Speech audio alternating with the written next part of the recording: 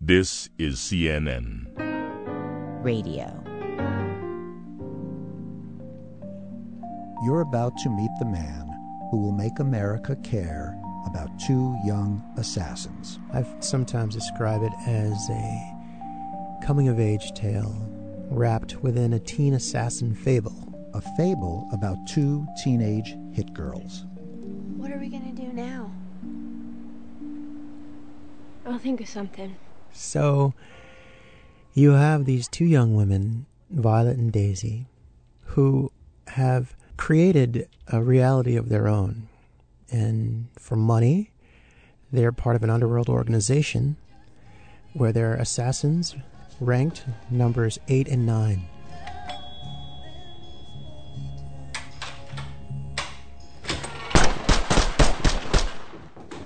And they just finish this job where they show incredible skill, but they're also childlike. And one day, when they're planning a vacation, but they discover that a dress designed by their favorite pop starlet is available. Barbie Sunday has a new fashion line. Be your best in my new signature dress. Let them know you mean business at the disco or in the boardroom with the amazing versatility of the premier piece and my high-end line of super stylish couture. And this dress, they just have to have. Who's better than you, girl? Oh, man! How much is it? Around $300. And they take what they think is an easy job, and it turns their world completely upside down. We're not here to clean your bathtub or organize your closets or make you happy. We're here to kill you. And if you're a parent, Violet and Daisy may turn your world right side up. It's very much about the ties between parents and children, particularly fathers and daughters, and sort of explores that relationship when it's frayed and how it might be repaired. It can make one think about their relationship while there's still time. I never really talked to a job before. This might even be some kind of test. Everything's a test when you're a career woman. This is CNN Profiles. I'm your host, Michael Schulder, and we have with us the screenwriter, director, what else are you? Jeffrey Fletcher. Screenwriter, director, and... Producer and dreamer. Well, the dreamer part is clear. If you all go out and see Jeffrey Fletcher's new movie, Violet and Daisy, and you can dream along with him. This is a movie. When I heard the description, I thought I have no interest in seeing a story about two teenage girls who are assassins. And I just finished screening the movie on my computer and am completely emotionally drained. Why is that? How did you do that to me? Well, when we start with the premise of these teenage assassins, the movie is really about other things. I mean, that's just a way in for a lot of people. But the film starts and ends in such starkly different places, and there's a lot of unusual things going on. But through it all, the threads that keep it together are the higher themes involved, and they are friendship, love, and redemption. And it also makes commentary about celebrity fixation and materialism. And these young women are looking for something outside of themselves when they really should be looking inside and making meaningful connections with other people to get to their best selves. I've been thinking a lot about Father's Day coming up. I have 3 children. I know you have 2 siblings. I think this is a movie that every parent, and especially fathers, have to see in time for Father's Day. I was very moved as a father. Oh, thank you so much. And, that is one of the many unexpected ideas that the film explores.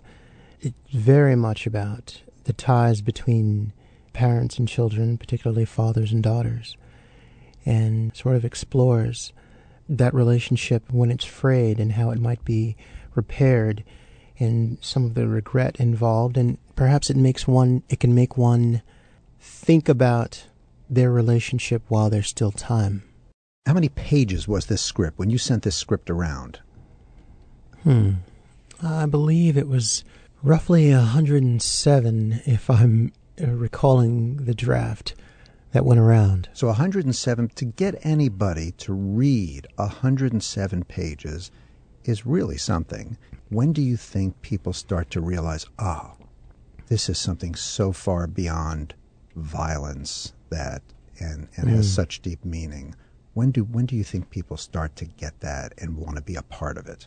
Well, I found that a lot of young people, they seem to get on board really, really early. And others, if they're not on board by the first 5 minutes, I find that they usually come in around 15 minutes because, as you pointed out, the direction of this film, the unusual direction, and hopefully the humanity of the film becomes clear. And you're starting from one very specific premise and venturing elsewhere. So on the surface, you say, wow, this is about teenage hit girls. But, I don't know how long you could sustain this heightened, detached, graphic novel-like reality that these women live in. And I think the story has to move somewhere else, and these characters have to begin to be in touch with their humanity. I've sometimes described it as a coming-of-age tale wrapped within a teen assassin fable. So you have these two young women, Violet and Daisy, who have created a reality of their own. And for money, they're part of an underworld organization where their assassins ranked numbers 8 and 9. And they just finish this job where they show incredible skill. But they're also childlike. They're both too young and too old for who they are. And one day, when they're planning a vacation, but one day they discover that a dress designed by their favorite pop starlet is available. And this dress they just have to have. And they take what they think is an easy job, and it turns their world completely upside down. And they learn more about themselves, they learn more about each other and life by the time it ends. And, the film bends and blends several genres. And I think, something you touched upon earlier, Michael, I've found that some people fully process the film a day later. And I mean that in a good way, because for me, the films I love stay with me. And it's such a rare experience. And what you just described of this film, I would imagine that is a sort of a neater description, a more organized description than what you began with. When did this whole film first occur to you? Over how many years, and how did it transform during the process? Take us through that first moment when, what was it? You had to make a movie about what? Well, the kernel of this idea came right before I got the job for Precious. And I think it came from a few different places. I love the crime genre. I think it's one of the best in American film. I love coming-of-age stories. And I thought it'd be interesting to combine those two, following two young women.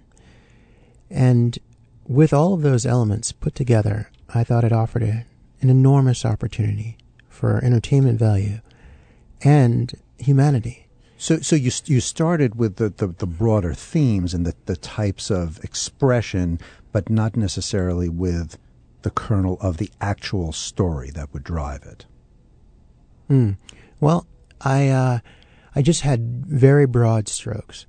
It was young women coming of age through the crime genre, and that was really it. But I found, when I really returned to the script, after Precious, that very early on, these characters started speaking back to me. And as a writer, that is such a thrill, to be swept up into this world you're trying to create, where elements of that world are speaking to you. But to speak back to you, I guess they have to have done something. At what point, how did that process work? And again, I hope we're not dancing around the specifics too much, but we know that these girls are killers, and they're killing people. At what point, what was the first thing they said to you? Well, at the time, and I was thinking a lot about this culture of celebrity, and how it wasn't as dominant when I was a teenager. And I was wondering, what kind of effect it would have on me, how it might have changed me. And it dawned on me that if we're going to have two characters moving towards their humanity, let's start them very far away from it, but in an organic way. I think a lot of young people are bombarded with imagery and other elements that foster this idea of celebrity worship and, if I only had this object, if I could only get into this party, I would be more important, I would be more interesting. And however fable-like this story goes, it is grounded in, very real aspects of our everyday world like that. So this idea of moving towards their humanity, so you've had a journey yourself moving towards your humanity, or at least fulfilling your aspirations. Give us the screenplay of your life a little bit. Tell us your screenplay, your life story. What's the first scene? Well, the first scene involves everything going really well. A loving family, a safe home, a small town, and sports and school and art and home movies, and pretty much all through up to grad school. Everything was flowing fairly well, aside from the death of my father, who, had an enormous impact on my life. He taught me about photography and baseball and many, many other things. And every member of my family contributed enormously to who I am and what I know. But I found that in grad school, where my films got an enormous amount of attention, one even got a Hollywood deal. But all of that fell apart. And for over a decade after that, I struggled to try to get into the film industry. And year after year, all I heard was no. I took all sorts of odd jobs outside of the business, but I never stopped writing. I never stopped making short films. And I'd written so many scripts that I found one that I had forgotten that I wrote one day. And by the time Precious come along, I knew what it was like to feel underestimated and invisible, but still believe in myself, just as Precious had. And having written all of those scripts, my craft had improved greatly. And though those years didn't always feel good, they were giving me something to say. And much like the second act in a script, it's the hero's struggle. It's when the hero's worlds are turned upside down, where they learn about themselves and the world around them. And you knew about hero struggles in literature, certainly before that 10-year period. So did that allow you to be aware that the struggles you were going through might one day pay off? Is that what kept you going? Well, I think what kept me going, I looked at my other friends and they had more practical professions. And I always thought, well, maybe I can do that. And a split second later, that thought would get kicked out of my mind because I just felt like this is the only thing I can do. And we can call that a calling or a curse, particularly in a difficult industry. But going back to the first scene of your life, fill that in with some detail because based on the little bio I have of you, I mean, when you say everything was going really well, it was really going well. So tell us about, the education, about what your parents did for a living and about the education that you were privileged to get. Indeed, I grew up in a loving, stable home, the youngest of three boys, where education and respect for others was very important in our household. My father was a technician who helped build submarines, and my mother, for most of her career as an educator, was a school principal. And in our household, we were always told that anything you want to do, you can do it. And we were exposed to music lessons, sports, art. Early on, my oldest brother got an early computer, and he really has this incredible analytic mind and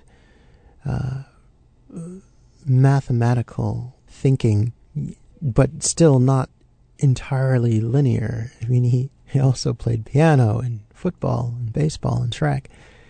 And my middle brother, Todd, we got a piano when he was 5. And now he's a composer. He plays several instruments and speaks several languages. And me, I like to play a lot. I was into Darth Vader, Spider-Man, and John Travolta. So were you also I played with... Were you also a serious student? Oh, yes, but I never considered myself as smart as my brothers. But I always felt like I should get good grades because I didn't want to let my parents down. And it was this unusual thing because I don't feel like I grew up in a strict household at all, but I just didn't want to disappoint them. But my passion was, in pop art and baseball. And I remember getting cameras as gifts at an early age. And I used those endlessly. So, my feeling is, with kids growing up, they should be allowed to explore, and they should be exposed to as many different things as they can. And choose their own path, and hopefully with the support of their family. But I've found that people who accomplish things with very little support, I have a great deal of admiration for them. And people would often ask how I could relate to someone like Precious, who grew up in a very, very different environment. And I tell them 2 reasons, really. One, I admire her because she has more obstacles and less support than the rest of us. And 2, I don't look at her as different. I look at her as wanting the same things we want, having the same feelings we have. She wants to be loved and to give love and to contribute. And so I found I could relate to her quite strongly. And I think that was a lot of the key in really finding a way to turn her story into something for the screen, to make it cinematic. It sounds like it almost sounds effortless the way you describe it. Well, I did work quite hard, but I do feel that I was very lucky too. With my same skill set, with one or two factors of my environment changed, I would be... I often wonder if I would be speaking with you right now. Well, we don't have to worry about that because one of the factors was changed. There was that 10-year period where everybody said no to you. No, no, no, no, no. And the first 23 years, it sounded like yes, yes, yes, yes, yes. You were a football player on the Harvard football team, right? Indeed, yes. I was. In football, they talk about keep moving your feet. Did that get you through those 10 years? I mean, it sounds like you didn't stop pushing forward. That's right. I didn't, because of that belief inside me. And I had some success before, and I did believe in my talents, but I also worked hard to keep learning. And late in that stretch of over 10 years of struggling, I began to feel very good about my abilities, but I'd lost a fair amount of hope and opportunity. And if Precious had come along years earlier, I don't think I would have been ready. I think I would have had less to say. The lessons that you learn from struggle are incredible, but you wouldn't want to hear that at the time. At the time, I was just thinking, I want my chance, I'm ready. But I'm not. Now, I love the Star Wars trilogy. This may seem like a non sequitur, but I feel like Luke might have felt when he faced Darth Vader too early in my first encounter with Hollywood, and I thought I was ready. But in that undetermined amount of time between The Empire Strikes Back and Return of the Jedi, where he's in the swamp training with Yoda, I felt a lot like that, and I emerged, I would say, more mature, realistic, balanced person. Not that I was ever unhinged, but there was a certain understanding and acceptance of how the world works, and a security in my abilities, but I knew there was no guarantee of opportunity. People extol the value of failure. They said, you got to set yourself up to fail because you learn so much from failure, but you're 10 years in a row of failure. And yet, of course, it wasn't completely failure, and you knew it. You were developing skills, but still, the constant no's. I mean, you said you started to lose hope. I mean, did it ever sink you into depression, or it never quite got that bad? Well, I will tell you, it is tough to keep going that long with almost no positive reinforcement. Even outside of the industry, if you have a casual conversation with someone and you're talking about this dream of yours, you know, I think it's quite easy for people to laugh at you, and that happened too. And I just stopped talking about it for the most part. Who laughed at you? Well, one day I went out in the middle of this struggle here. I went out on this lunch date with this young woman, and I shouldn't have gone for two reasons. One, I didn't have any money. Two, she was mean. And I was talking about what I want to do with my life in filmmaking. And she stared at me quite coldly and said, "Oh, really? What do you want? An Oscar?" Huh. And I was shocked. And I later realized that if anybody does something like that to you, it is their baggage, their issues, not yours. But those sorts of things happening along the way didn't help. It's almost like surround sound rejection. So I kept going, though. Surround sound rejection. I love that. I don't know if that's a title to a more straight comedy, because you have a straight comedy in you, correct? I mean, I know you have a comedy in you. Even watching, if you can make me laugh, and there were funny moments in this violent, tender new movie of yours, Violet and Daisy, but you clearly like humor. And No Money and Mean, there's another. I mean, that's got to be the opening scene of something. Hopefully not the closing scene. You can't. Yes. Right? You can't do that, right? You can't do that to an audience. To have no Money and Mean be the closing scene, unless it's a trilogy.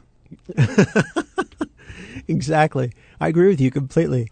And I guess the only thing I was thinking of at the time is how many things I could have done with that $17. You remember the amount of money you spent on her. Oh, yeah. And and that's a good thing about not having a lot of money. You know your net worth to the nickel at all times. And the thing about it is, when you said set yourself up to fail, what I did was see if I could survive without help, because my family was able to help and they were willing to help. And I always had this dream, like, oh, well, I can get things done on my own. But the joke is, whatever I had gotten done up to that point was largely a factor of their love and support. But like the heroes in these stories we tell, the hero does have to face his or her greatest challenges alone. The loss of your father at age 19 in such a tightly knit family, I mean, and the fact that you kept on going on and staying focused on your work, I mean, that really is, that's a hard thing. In fact, one of our previous CNN Profiles guests, Clive Davis, talks about losing both his parents within a year at around the age of 18, and basically having no money, but fortunately getting a scholarship to, I believe, NYU, and ultimately became one of the great record producers. But that loss of a father who you clearly admired so much, how did that shape your life? And by the way, what lessons did you learn about being a good parent from him? Not that you're not a parent now, correct? Right. Correct. But what did he teach you? Well, about the importance of spending time with children, the importance of intellectual curiosity, intellectual pursuits, kindness, firmness. How did he balance kind and firm with you? This is a question for me and all my fellow parents who are listening, because that's always a tough balance, kind and firm. Well, I think that if I did something really foolish, and I'm trying to think what foolish things I did. It was very rare, but once in a blue moon, I would get hit. Very rarely. And I think that was... Kids these days don't get hit enough. But when I think back on my childhood and him, I have to really think hard to recall those moments. And the one I remember the most was sitting beside him and him teaching me about f-stops on a camera.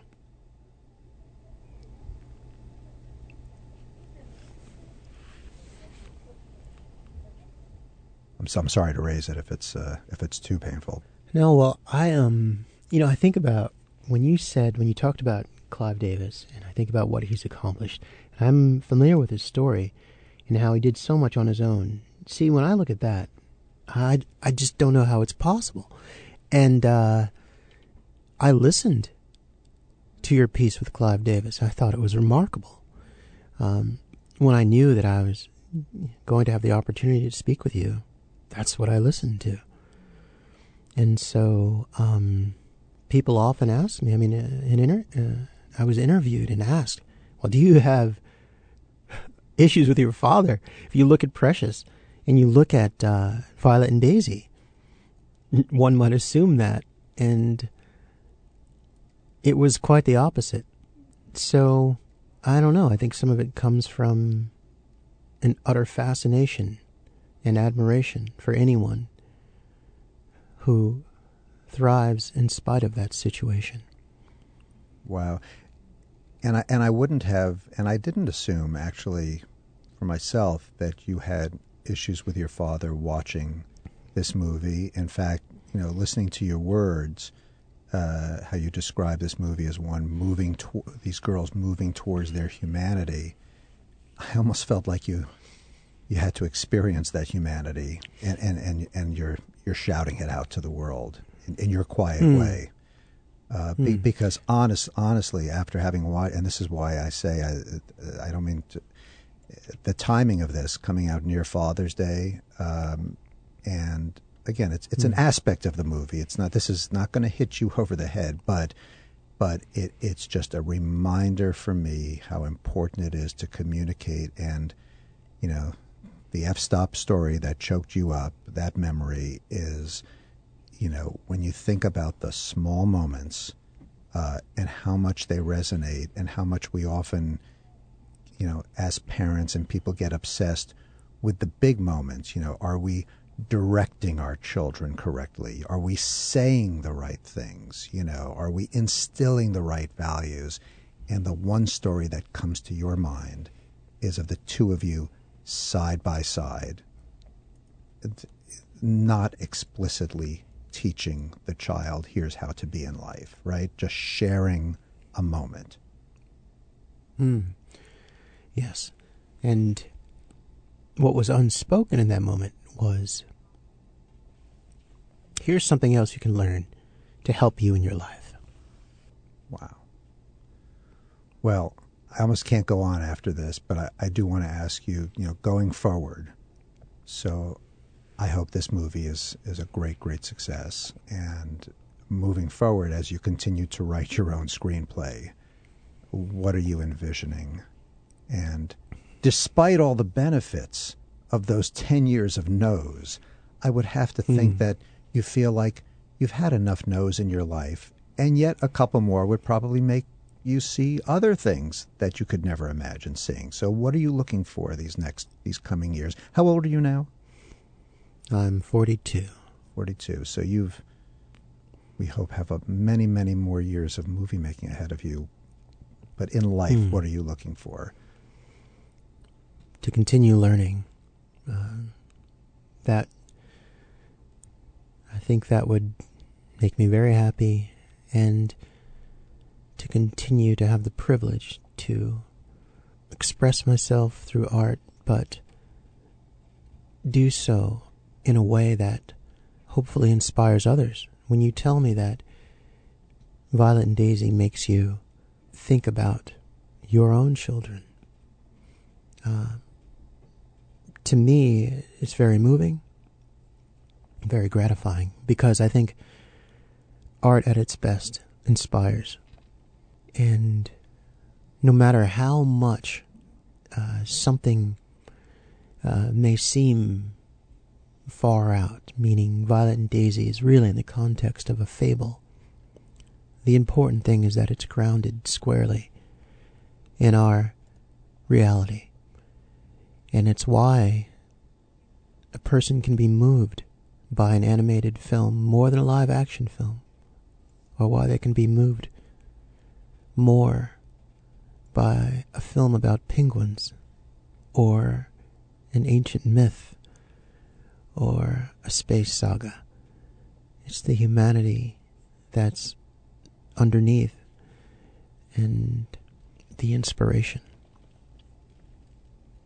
Well, I can't go on from there, because all I can tell our audience is to really take the time to go see Violet and Daisy. And you've just spoken to us, and I think your characters, as far removed from their realities and our realities as they may seem, will speak to a lot of people, as they spoke to me. So Jeffrey Fletcher, screenwriter, director, thank you so much for joining us here on CNN Profiles. Oh, Michael, it was a pleasure. Thank you for your time. I really appreciate it, and thank you for the kind words about the film. By the way, you can find CNN Profiles on our website, cnn.com/soundwaves, or download us from iTunes, or go to SoundCloud. And please, if you like what you hear, don't be shy. Share.